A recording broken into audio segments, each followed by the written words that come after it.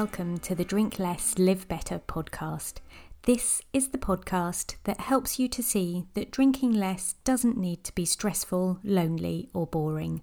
I'm your host, Sarah Williamson, and I decided to have a year alcohol-free as a little life experiment and haven't looked back.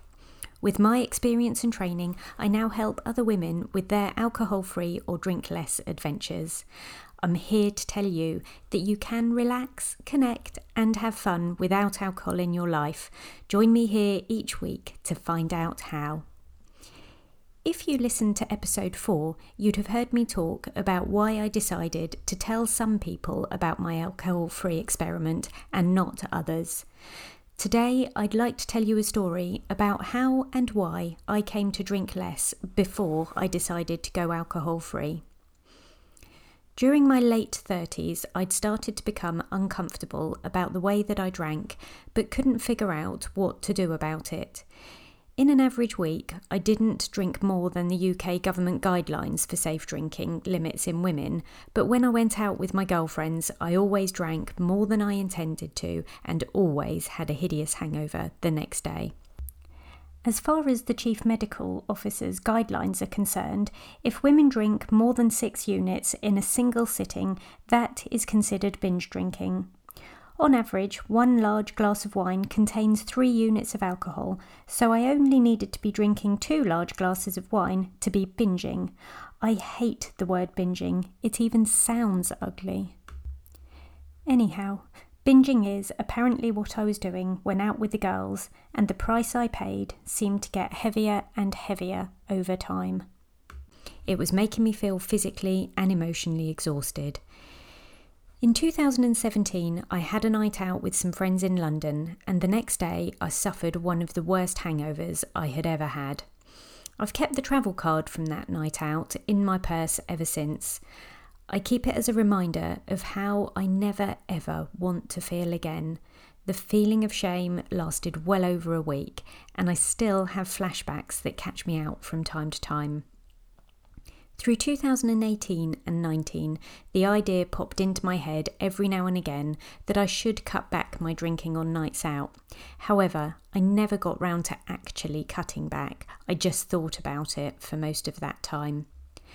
I thought I had to behave the way I always had, as that was what my friends expected of me. When I was ready to change, I started with changes I could make at home. I started buying those really small single-serve bottles of wine so that I didn't feel the need to finish a full-sized bottle.